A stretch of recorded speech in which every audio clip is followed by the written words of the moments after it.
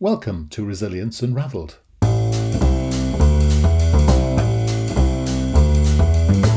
Hi everybody and welcome to Resilience Unravelled, a podcast that examines all aspects of personal and organisational resilience.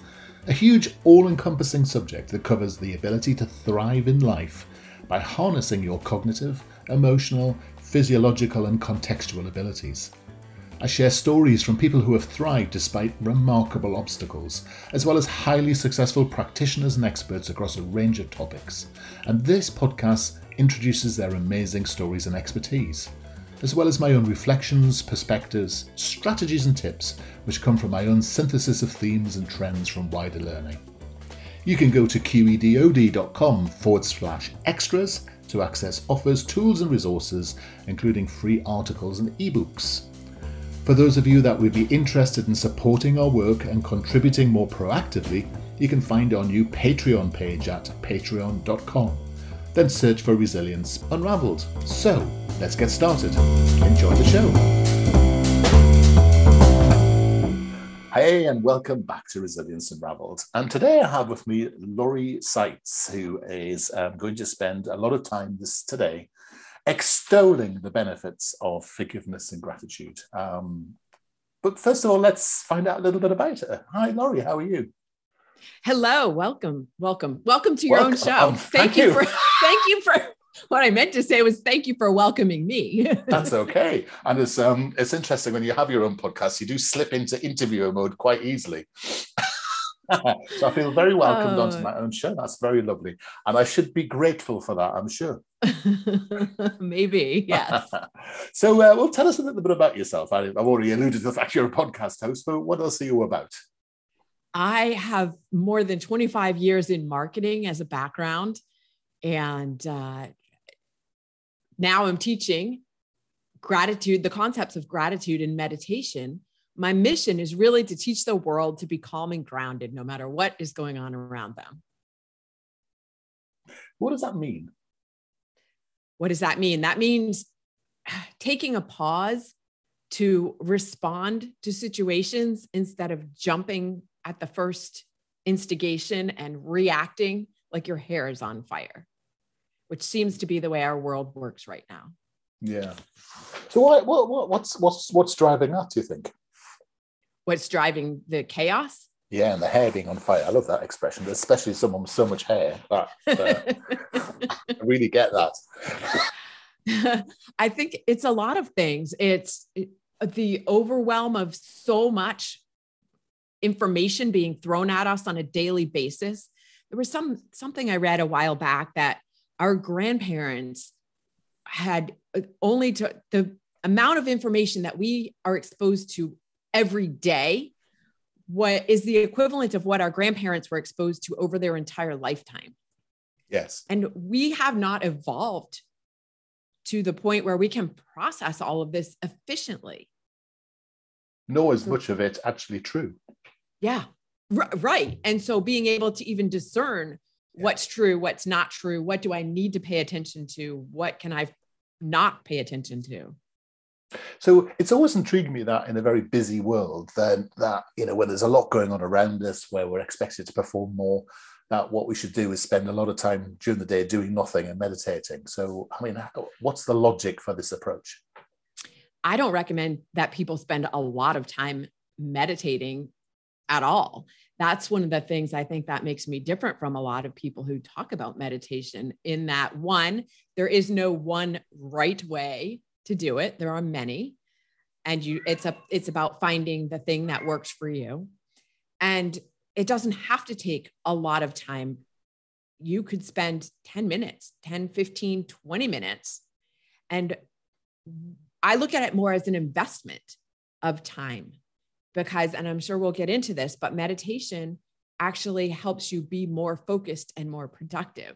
So if you're spending, let's say, 15 minutes meditating, you're actually buying yourself time because you're spending less time, let's putting together a presentation, or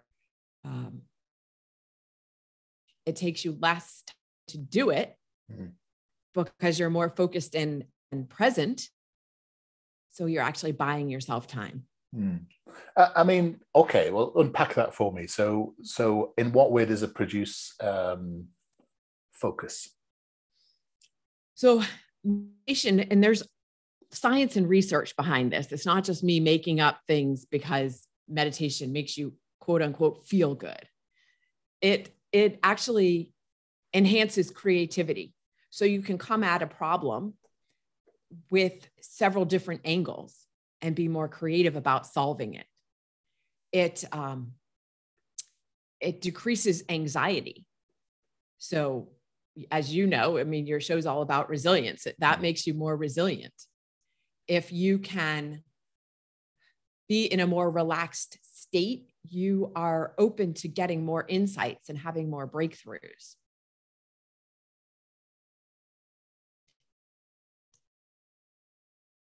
The other thing that I was going to go on, the other things that meditation can do is enhance emotional intelligence, which makes you more empathetic. So if you are in a situation that is frustrating and it has other people involved in it, you're less likely to act impulsively. Yes. And get frustrated in an emotionally charged situation. So it makes your interactions easier. Yes. It's a very interesting thing, isn't it? Because people talk about scientific proof for meditation, but actually most of the proof that's cited really is focused on one or two areas where there are profound things. There's no doubt that actually the ability to control your thoughts during the meditative process is useful. But I mean, claiming that meditation helps IBS and these other treatments is actually quite, I mean, they're always the meditation experiments are always based on tiny samples and, you know, always quite poorly constructed and such like. But we know that the primary benefit is about sort of inner peace, isn't it? Because actually it's this ability to control your thoughts, focus on your breathing, either be mindful or mindless, whichever one you want to go for.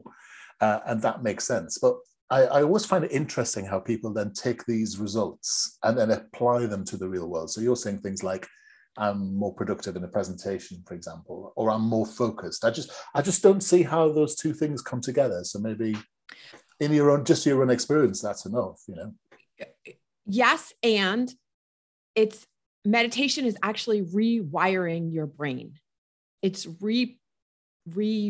when we say rewiring, if you think of a pathway, so, you know, people who design walkways they pave the walkway, and then the people who are actually walking it every day find a shortcut through a patch of grass and they start walking that way because it's shorter. And then there's a path worn into the grass. That's how our brains are. It finds the easiest, shortest way.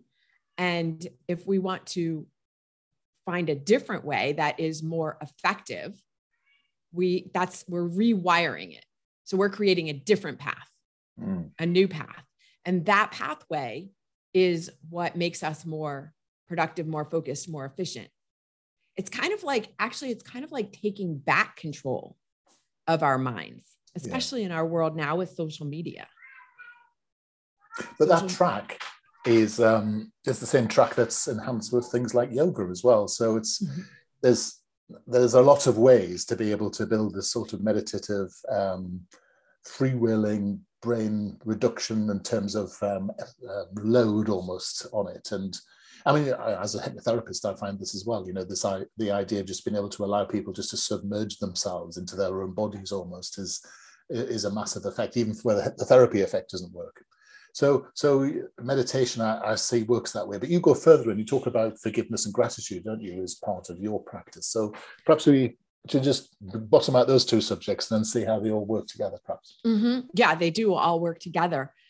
Gratitude is another powerful way to, let's say, reprogram your brain, because you're strengthening those neural pathways that we're talking about. When you are practicing gratitude, they get stronger. So the more you can see gratitude in your world, the more you can find gratitude for what's happening in your world, the stronger those neural pathways become.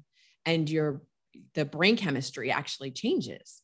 you're having more feel-good chemicals, that dopamine, the serotonin, the oxytocin, less cortisol, which is the stress hormone.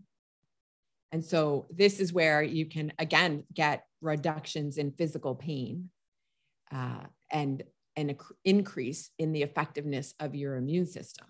Yeah. Practicing this on a practical standpoint, how does this affect somebody who's listening and on an everyday basis? So we live in a world that loves complaining and criticizing.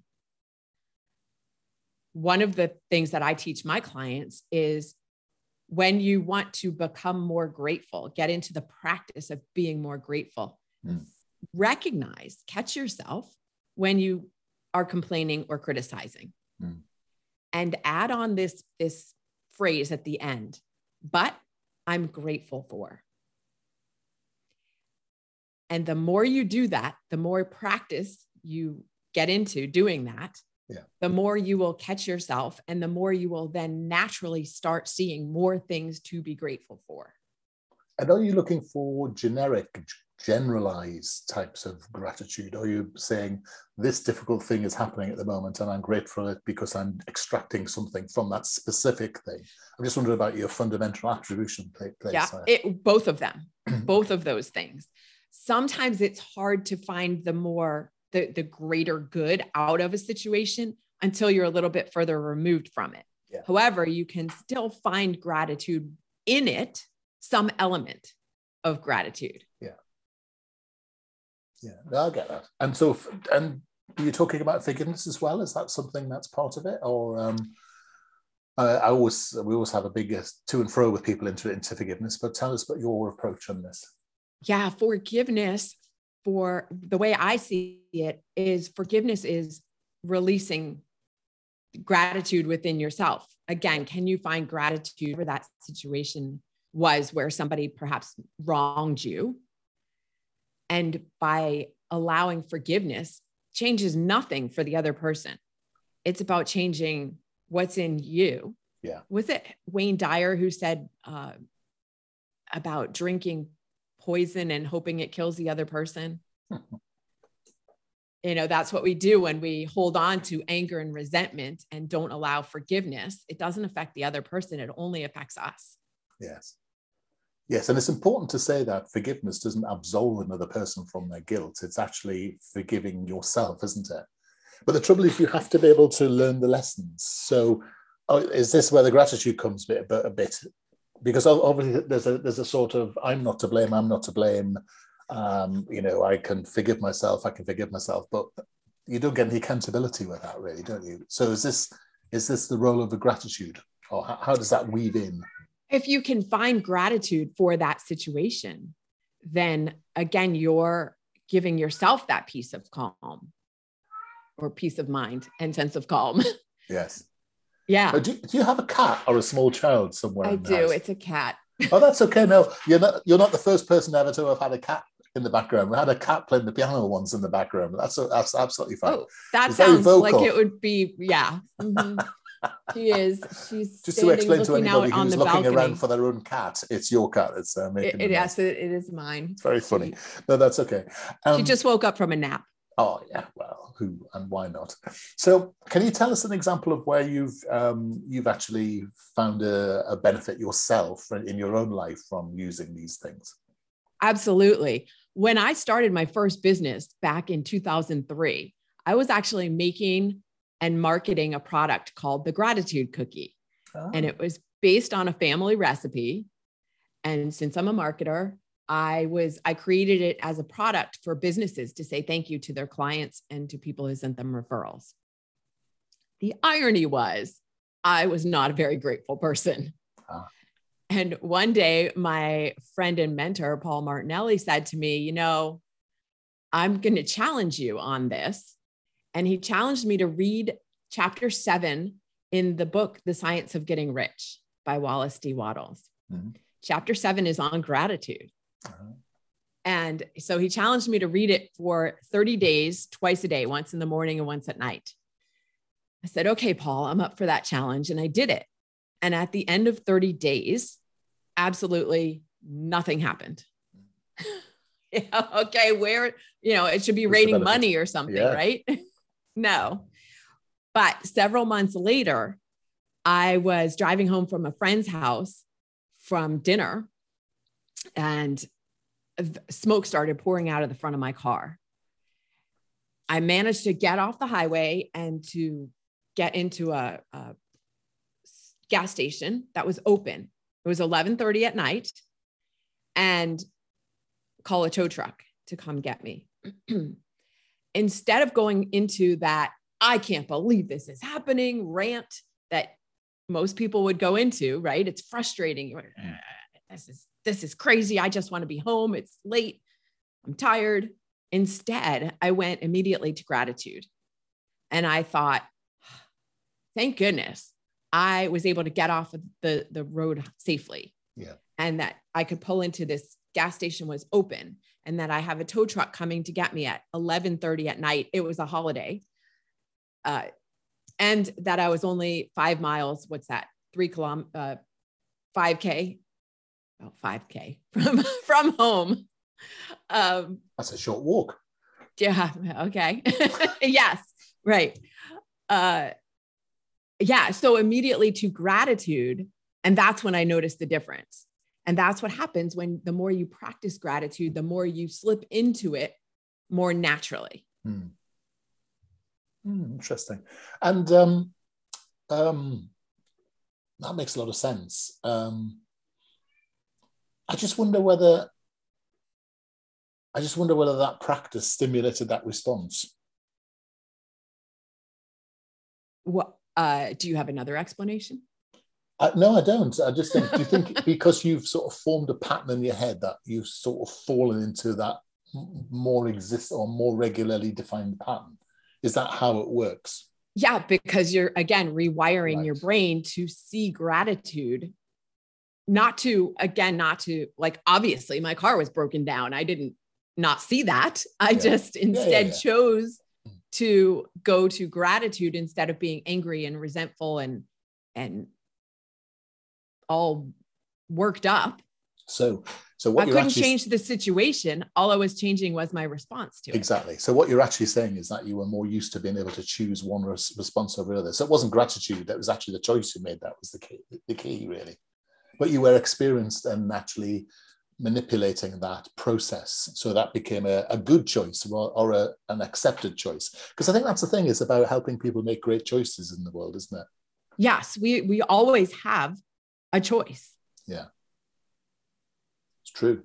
And now becoming aware of the choice, aware of, one, the fact that you have a choice. Yeah. And two, what those choices are. Yeah. Always have a choice. Is the cat coming on your knee now? It has to. I might have to pick her up. Samika, go on, quiet. Go and get a cat. I want to see a paw wave. If there's a cat on your lap, we need to see a paw wave, and we'll be taking a photograph of that and putting it out there. If she comes back over here, I'll grab her. She's a little too old to jump this high now. Oh, bless. So tell me a little bit about your website, your online courses. Tell me a little bit about how people can find out more about what your approach is. Yeah. So because I am so focused on helping people find peace and calm, and through using the concepts of gratitude and meditation, a lot of people walk around saying everything's fine when it's not fine. We've been, again, socially conditioned. Yeah. One, because we don't want to burden other people with our issues. And two, might not even recognize for ourselves that everything is not fine. Yeah. And so that's why my program is called F Being Fine. And within that program, there's what I call a trilogy for success. And that trilogy is gratitude, connections with others, connections with ourselves. That's where that meditation piece comes in, and courage. Tell me more about the courage bit. Yeah, we can have all the gratitude for everything, and we can be very well connected to our inner voice. Yeah. That inner truth that we have within ourselves and our connection to our higher power, if you believe in one. And then we still need to take action. Yeah. And find the courage to do the thing that most people know. They know what they need to do. They're just afraid to do it. Yes. Very good. I like it.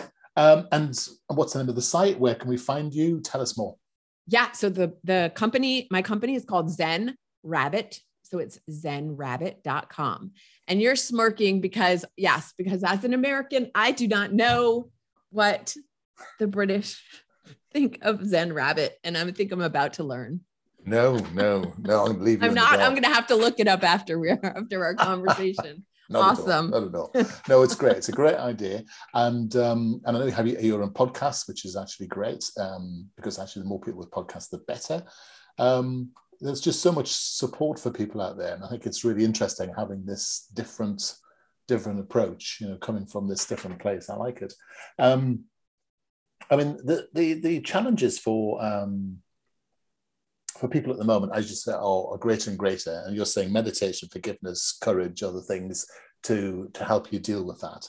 How do you think this will help with people's resilience, just as a sort of final thought? Yeah, I mean, the resilience is about bouncing back, right? About being able to handle getting punched in the face and still moving forward.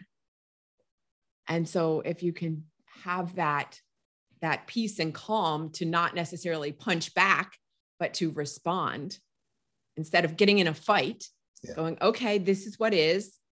Now, how do I proceed?